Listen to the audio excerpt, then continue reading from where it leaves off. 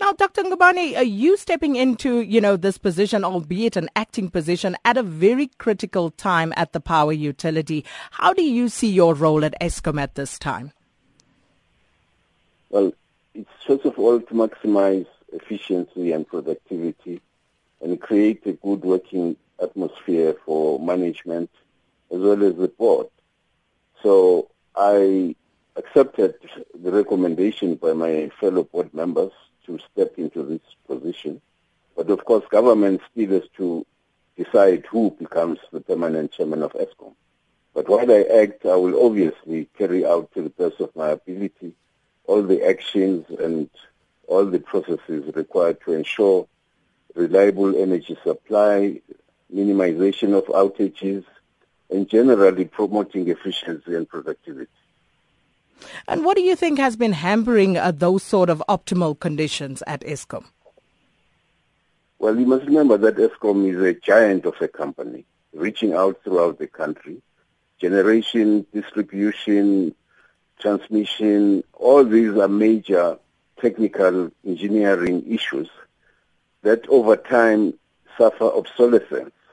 And we are dealing with the issue of poor maintenance or delayed maintenance, and therefore not creating a space for plant outages so as to reduce load shedding. We also have problems with some of the stations which are very old and very costly. So it's a multiplicity of problems that one has to deal with, not just one at a time, but simultaneously. Now, talking about that good working atmosphere that you alluded to, there has been allegations by the Democratic Alliance, for example, that there is political interference at Eskom. Are you aware of any such?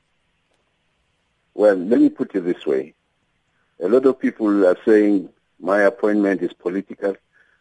I was nominated unanimously by fellow board members when Mr. Tsotsi resigned. There's been no government interference in this process. Government is still able to decide who it finally appoints permanently. No, I reject this allegation that there's political interference. Obviously, we have a shareholder who has her own mandate and passes this mandate to Eskom. And it's a normal relationship. So let me assure your listeners, these things are exaggerated, probably for political gain, I don't know. They go further to say your detractors, the Inkatha Freedom Party Chief Whip Naran Singh, for example, saying that your tenure as a chairperson of the SABC board was problematic. And they go on to cite a few others and saying that, perhaps they are skeptical about you in that position as acting chairperson, that not much may be done to actually steer Eskom on the right path. Well, listen, my dear friend. People have a right to their own views and opinions. I went into SABC, coming back as ambassador to Japan. It was in chaos.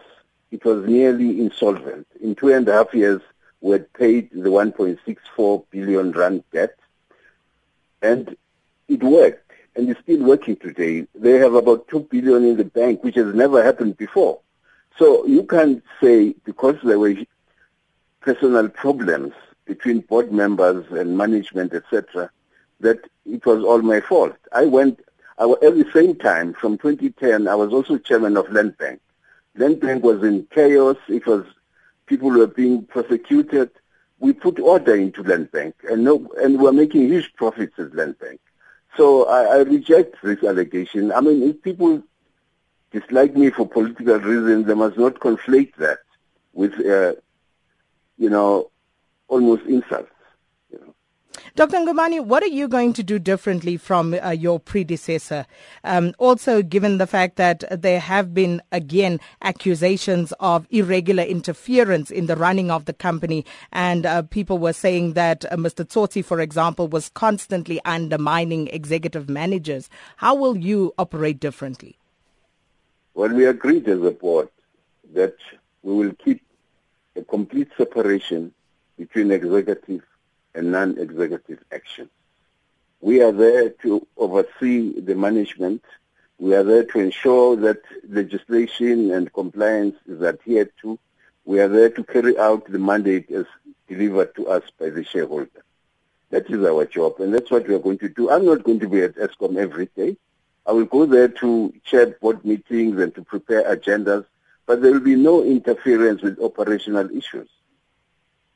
And regarding the issue that Eskom at the moment finds itself without top executives, everybody in those positions is acting at the moment. What do you think should be done about that particular situation, given the dire situation that the utility finds itself in? Well, we must improve talent management and retention of senior managers.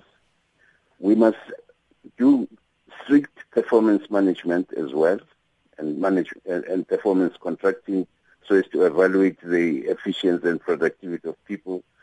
But we must ensure that recognition and rewards are at the top level, because this is a highly knowledge-intensive area of work on which South Africa depends and which is indispensable. In fact, I regret that Dr. Steve Lennon, left yesterday. He was a top leader in sustainability programs for Eskom. We will try and retain as much of the talent as possible.